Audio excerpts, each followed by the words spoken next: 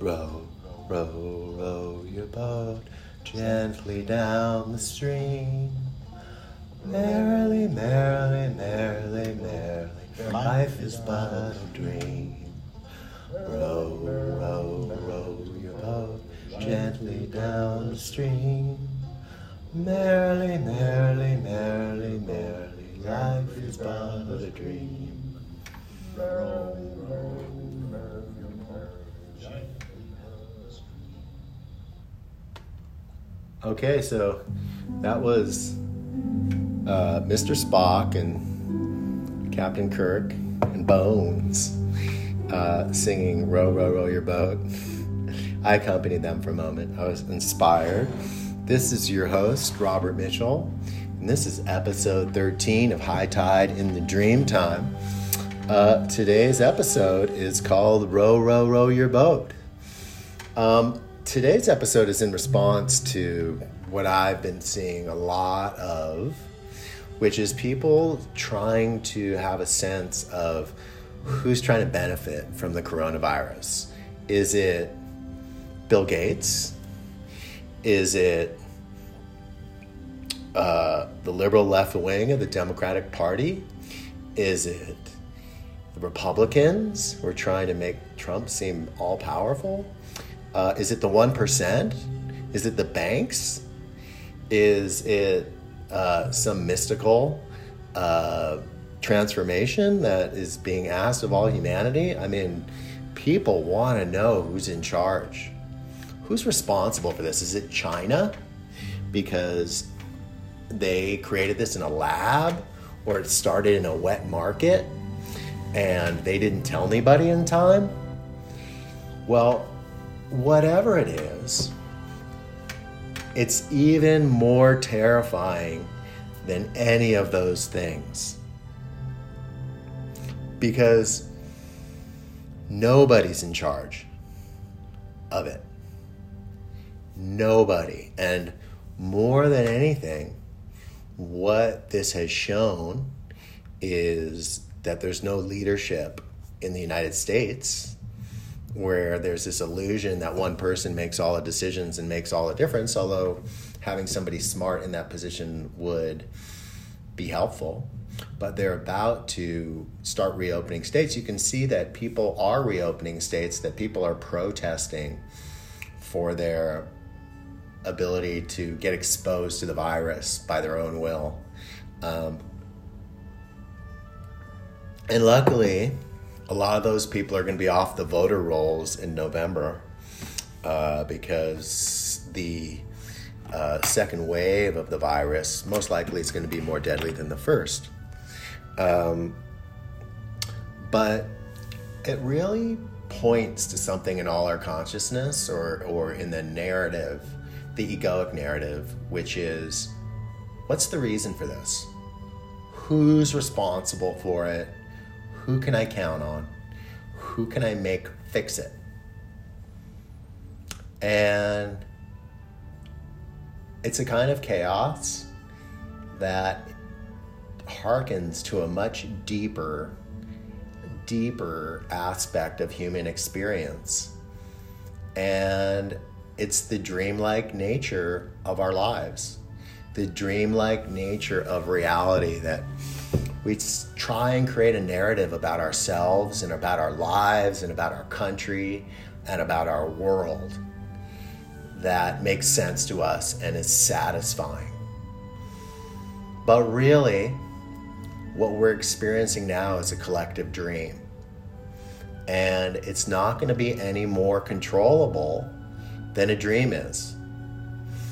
And a dream emerges out of your unconscious, out of a collective unconscious, out of a quantum intelligence that wants you to know something that you don't presently know. And so there's no way, Joseph Campbell said, that you could no more predict what the new myth is, the emerging myth is, than you could control your dreams and determine what dreams you're going to have this coming night. And the world of daylight, the world of CNN and Fox, and the New York Times and politics and intellect. It's trying to create a narrative around what this is about. But it's emerging like a dream from a much deeper collective, from a worldwide collective. And more likely than not, you can't find the meaning of a dream until after you have it. In fact, the snap judgment about what dreams are about is the ego's desire to maintain its autonomy and its hierarchical relationship with the rest of consciousness. And just like in that song, row, row, row your boat, life is like a dream. And for those who don't realize that until it comes to an end, that in fact it was a unstructured narrative that you were trying to make sense of the whole time, in real time, and more often than not, it's only looking back at your life that you can see what was really going on. I think Schopenhauer talked about that. He talked about how if you look back at your life, you can see the logic in it, and you can see the changes and the turns and the twists that were ordained by fate, that at the time they were happening, you were just kind of like in the whitewater about to go over the rapids. And that's where we find ourselves. But really, that's where we find ourselves always. That's why it's good to have a boat that you're rowing and you're going gently down the stream. Because if you notice the dreamlike nature of reality and realize that you can't see what's emerging, you can't panic, decide what's emerging in your life. I can't do it in my life. And we can't do it in the collective. And we have to live in the unknowing. We have to tolerate the unknowing because I do, we do, you do, waste so much time trying to make sense of what's going on and fit it into a narrative.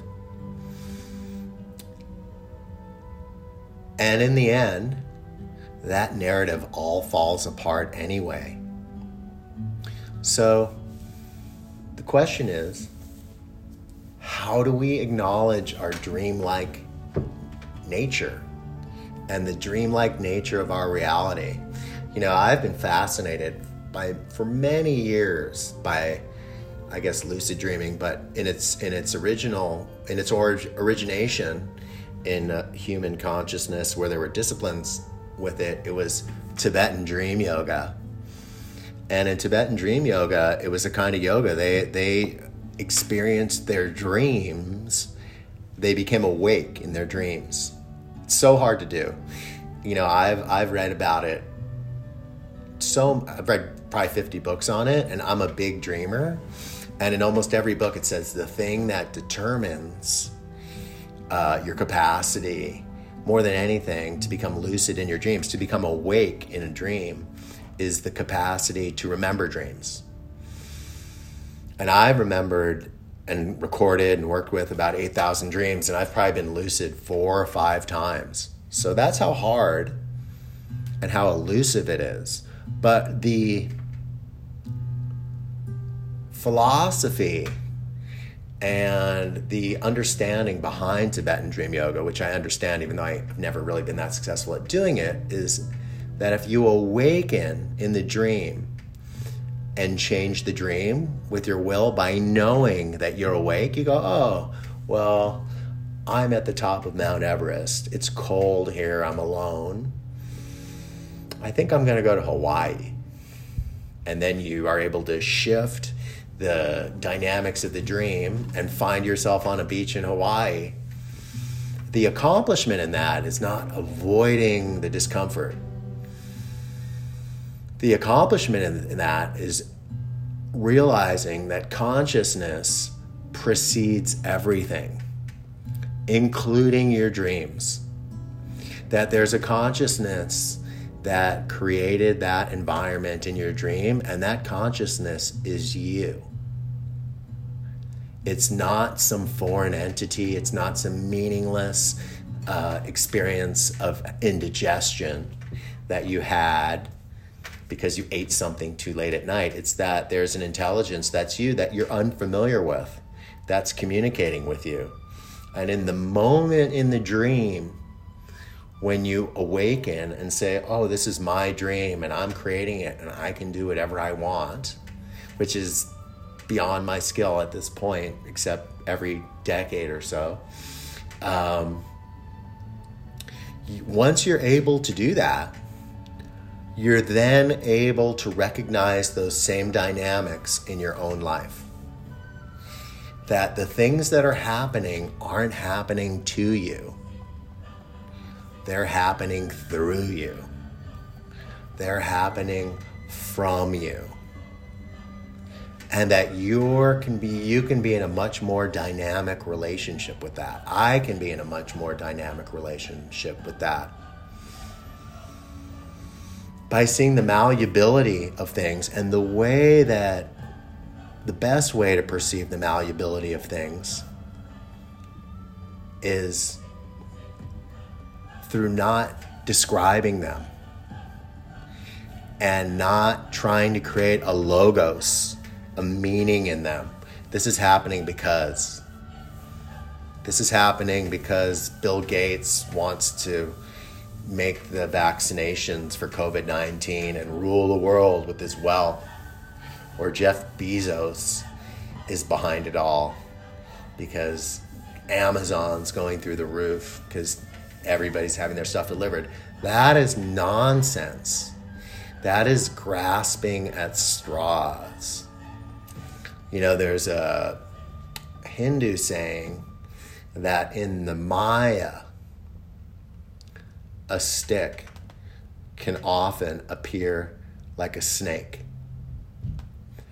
And that is a lot what we do with our consciousness when we try and make sense of what's going on in the moment with only the amount of information that we have, which is usually fairly limited.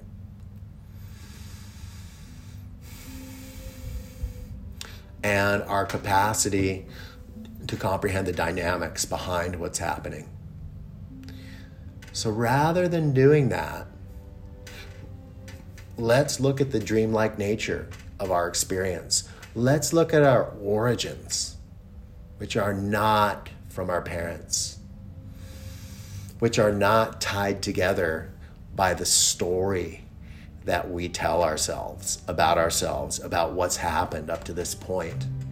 And so we can look at the next point or the emerging point as somehow in relation to that, as somehow a logical extension of it.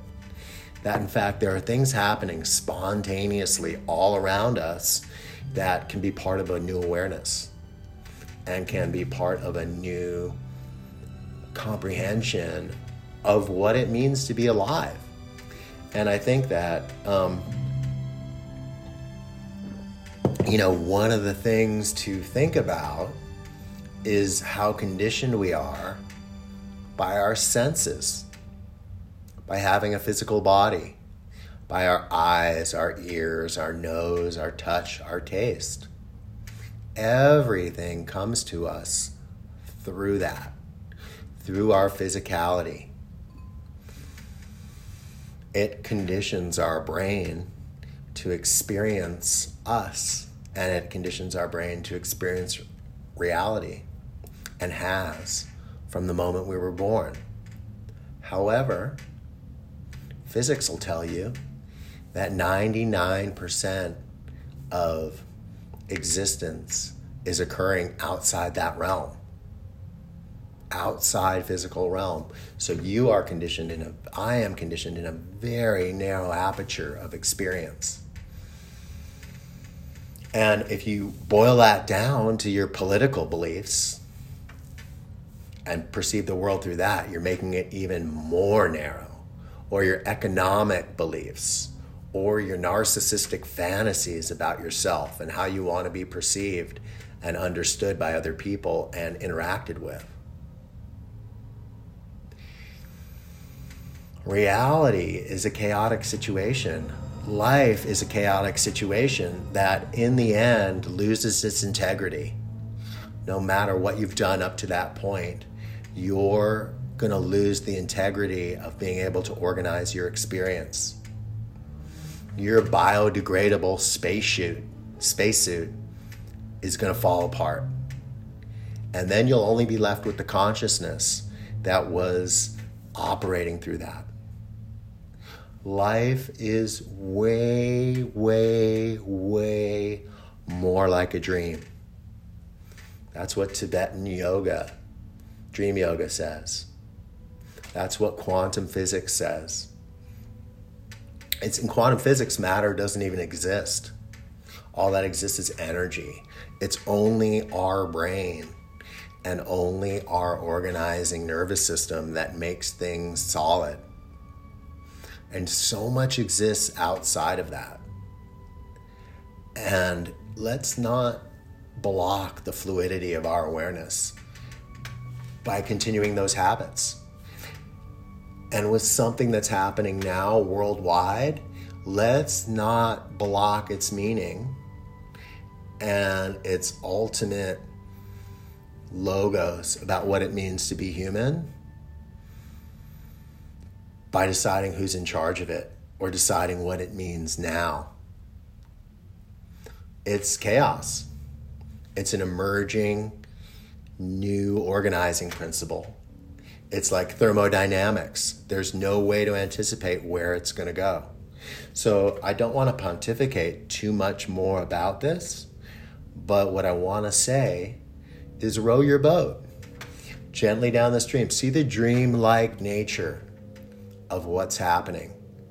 Know a lot of it is happening outside your capacity, my capacity to comprehend it. It's certainly happening outside the capacity of Donald Trump or Mike Pence or probably Joe Biden.